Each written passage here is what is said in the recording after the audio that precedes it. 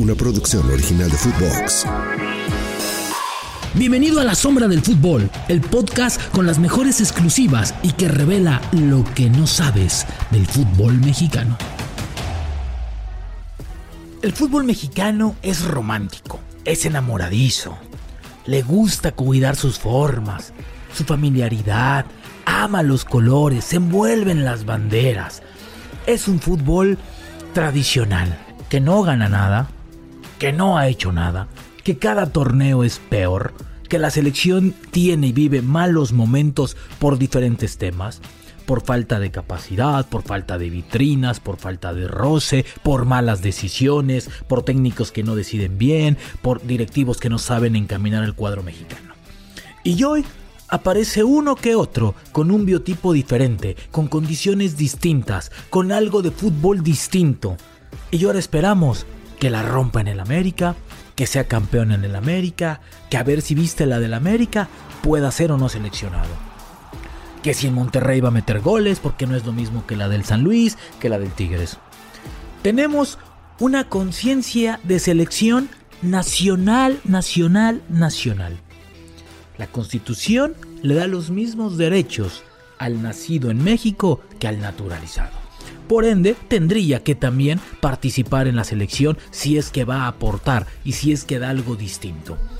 El naturalizado en México, es cierto, carga con el estigma de ser el diferente, de ser la figura, de que con él todo se va a solucionar, en lugar de verlo como una solución a un problema, como una posibilidad más, como un estilo diferente, como un arma distinta, como algo que no tenemos. ¿Por qué la selección mexicana no quiere naturalizados? ¿Por qué el mexicano se empeña en jugar con mexicanos cuando no somos tan buenos ni ganamos como queremos? Así arrancamos desde Las Vegas un episodio más de La Sombra del Fútbol. Evidentemente creo, mira, al final pues son mexicanos porque la ley lo dicta. A mí no me gustaría entrar en estas cuestiones o estos supuestos. Hoy tenemos a los 23 mejores de México, son los que se eligieron y es lo que tenemos. Evidentemente, tanto Berterame como Quiñones han tenido 2 o 3 años fabulosos en la liga en México y por algo también ellos buscan naturalizarse, se han sentido cómodos en México, en sus países. El país, normalmente un naturalizado de este tipo hacen su vida o pretenden hacer su vida y hasta tienen hijos en nuestro país. Pero bueno, hoy no los tenemos, hoy estamos, te digo, con estos 23, que es lo mejor que tenemos. Y sin duda que si un jugador se naturaliza, tiene que ser, para mi modo de ver, debe estar muy por encima de lo que tenemos en México. Si es un nivel muy similar, y lo digo en selección y lo digo en la misma Liga MX, para mí un nivel similar, yo siempre voy a apostar más por el nacional que por el extranjero. Y bueno, pues ahí escuchamos las palabras de Jaime Lozano a pregunta expresa. Muchos dicen que no le cerró, pero que bueno que él prefiere mexicanos. Este romanticismo que a veces yo no lo entiendo, absurdo, lo hace Alemania, lo hace todas las selecciones. México tiene un naturalizado, Santiago Jiménez es naturalizado porque nació en Argentina. Entonces, algunos sí, algunos no. Tenemos que llevar, es cierto, el naturalizado hoy en día no ha sido una solución. Solamente Ciña se salva de todos los que han llamado, del Chaco, de Lucas Lobos, de Damián Álvarez, de Guille Franco, ¿no? Etcétera. De todos los que han llamado, solamente se salva Ciña. El gran problema creo que está de este lado, porque pensamos y creemos que el naturalizado va a ser el héroe de la selección, el héroe, el chingón, Don Chinguetas, el que va a ser el Ronaldinho, el Messi, el Cristiano. No es así. Viene a sumar, y eso es bien importante. Este episodio se lo vamos a dar a los naturalizados, porque ¿por qué no va a tener la selección mexicana naturalizados si tiene una liga con un chingo de extranjeros?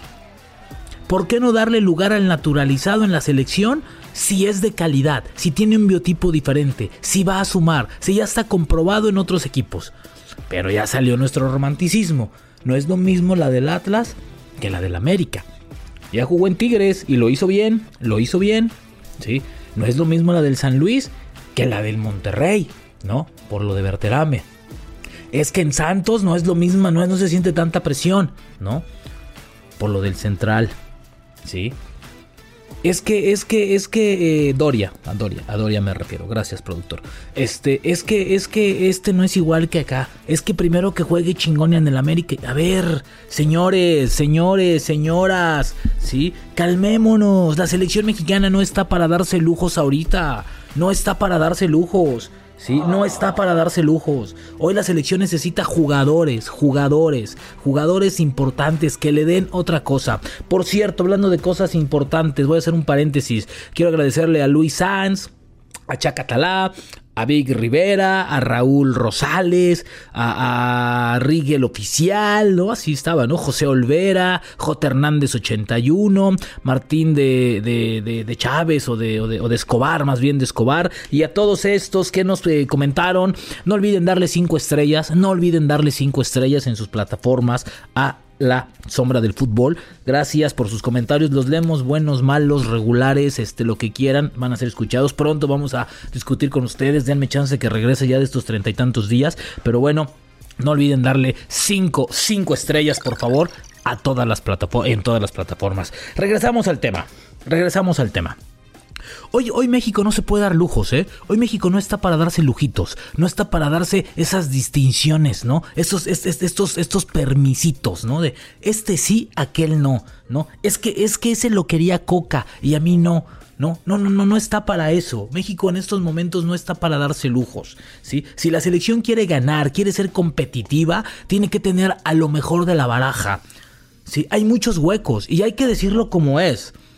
Esta selección que se está armando de cara al 2026, que vamos tarde, no tiene la misma calidad que tenía la de Rusia 2018, que para mí era la mejor selección de los últimos mundiales. ¿Por qué?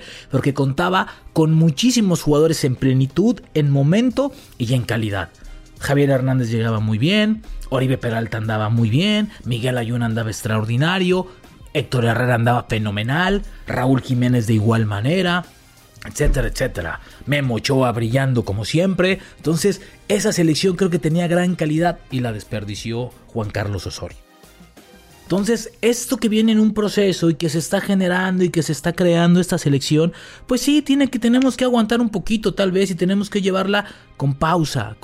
Entonces estos lujitos de no, es que no quiero que venga Berterame, es que no quiero que venga Quiñones. ¿Por qué Quiñones? O sea, ¿y saben qué es lo peor? Que el ex futbolista, el ex seleccionado es el primero que pone un pedo. Pero cuando él estuvo no hizo ni madres en selección. Ni madres, o sea, nada. Hay güeyes que viven de un miserable partido y nada más, ¿sí? De una buena tarde, ¿sí? De una buena tarde como buen torero. Tuvo una buena tarde, ¿sí? Y párale de contar, ¿sí? Por favor, ¿sí? Vámonos con calma. Hoy México no está para ese tipo de cosas. Yo insisto, México tiene que tener calidad en su selección. ¿Que sí que va a competir con el Chucky? Pues sí, el Chucky se tiene que poner chingón si quiere jugar en selección. Pero como todo lo tenemos fácil y peladito a la boca, pues entonces pues nos da igual estar o no estar. Y si voy, no voy, mañana sí, mañana no, queremos descansar. No es así. No es así lamentablemente en selección. Así ya no son las cosas. Hoy esta selección necesita calidad. Necesita que sus mejores futbolistas también estén en un gran momento. De lo contrario, no va a pasar absolutamente nada con este equipo. Entonces, para hacer esto de la mejor manera, pues tenemos que tenerlo. Ahora vamos a hacer un ejercicio. Productor, ¿tú llevas a Quiñones? Me dice que sí. ¿Yo llevo a Quiñones? Sí, yo también llevo a Quiñones. Yo también llevo a Julián Quiñones a la selección. Y Jaime Lozano, si es que se va a quedar o va a meter más fuerza a la idea de quedarse ganando partidos, pues lo tiene que hacer. Tendría que hacerlo. ¿Sí? Tendría que hacerlo. De lo contrario, pues su selección va a estar ahí. Hoy tiene que mostrar calidad. Ahora, ¿qué jugador tiene un biotipo diferente del cual pueda llamarlo? Vamos a futurear. ¿Quiñones? Por supuesto que sí. Por supuesto que sí. Y yo soy de los que cree que tendría que estar en septiembre o en octubre con la selección mexicana probándose bien. Es cierto, la selección no es casita de escuela, no es escuela para estar probando gente ni nada. Pero ¿por qué no darle la oportunidad? Creo que puede hacerlo y lo puede hacer muy bien. Berterame, tache. Para mí Berterame no marca diferencia ninguna, ni en Rayados, ni en San Luis, ni en ningún equipo. Para mí Berterame no es jugador de selección mexicana. Y déjame decirte que la selección pues tiene sus huequitos, pero yo no veo a Berterame, a pesar de que Coca lo quería. ¿Qué otro extranjero puede ser? Doria, un muy buen central. Creo que puede nutrir, pero tiene que ser mejor. Me van a decir, Johan y César Montes, muy bien, están muy bien cubiertos, pero ¿no estorbaría? No, pero lo ponemos en interrogación. ¿Sí? Entonces, son de esos jugadores. Es más, antes que Berterame, yo regreso a Rogelio Funes Mori, que me parece uno de los delanteros mejores, con mejores condiciones, independientemente del momento que atravesó en aquel punto. Entonces, no nos hagamos güeyes. México necesita de los naturalizados. Sí. México necesita naturalizados. Sí. La selección necesita un Quiñones. Sí. Por posición, ojalá. ¿Sí? ¿Necesita fortalecer esa parte? Sí, también. Los necesita. Entonces, los tiene, que los ocupen. Y hablando de ocupar, va a enfrentar a Jamaica en el partido para mí, más importante, mucho más que la final. No se malinterprete. Creo que Jamaica es más rival. Jamaica es más rival o tiene más peligrosidad que Estados Unidos y que Panamá. Es un rival mejor constituido, con mejor fútbol, con mejor volumen de juego, físicamente mucho más poderoso que los otros, ¿sí? Tiene 7 jugadores en la Premier League. Entonces a mí me parece que tendría que estar. Y creo que México también tendría que jugarlo con las mejores armas, con las armas que mejor tiene. Vamos a escuchar palabras de Jaime Lozano hablando de este encuentro y de la duda de si va a estar o no Edson Álvarez. No sabemos cómo está. Bueno, sabemos cómo está, pero no sabemos si va a ser posible que participe mañana. Es la realidad. Sufrió ahí un golpe. Hoy lo vieron ustedes. Hizo un poquito. No vale la pena arriesgar por un día más que fue mínimo el trabajo que se pudo realizar. No vale la pena eso y esperaremos seguramente hasta el final para ver cómo está y si está al 100%, sin duda alguna que será tomado en cuenta. Si no, bueno, ya mañana el partido va a ser muy físico y muy mental. Creo que tenemos que tener a la gente que esté al 100%.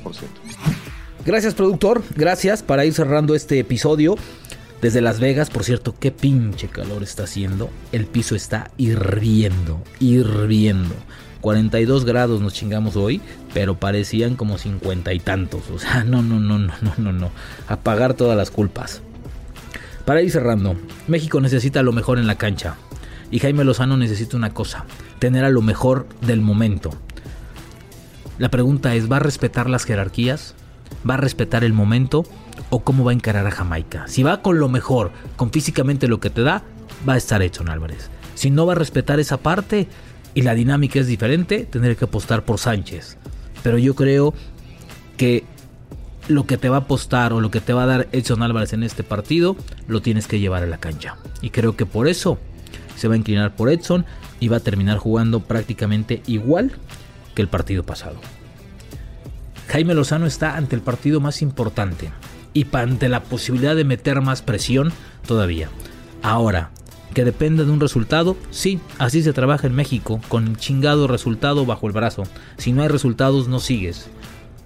No les gusta, perfecto. Entonces no utilicen técnico como utilizaron a Coca, como utilizaron a Jaime Lozano. No son salvavidas, ¿sí? Ojalá y no lleguemos a esa frase histórica de les dejo la copa y me llevo mi dignidad.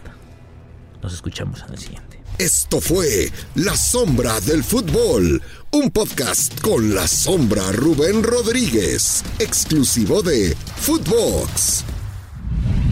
Una producción original de Footbox.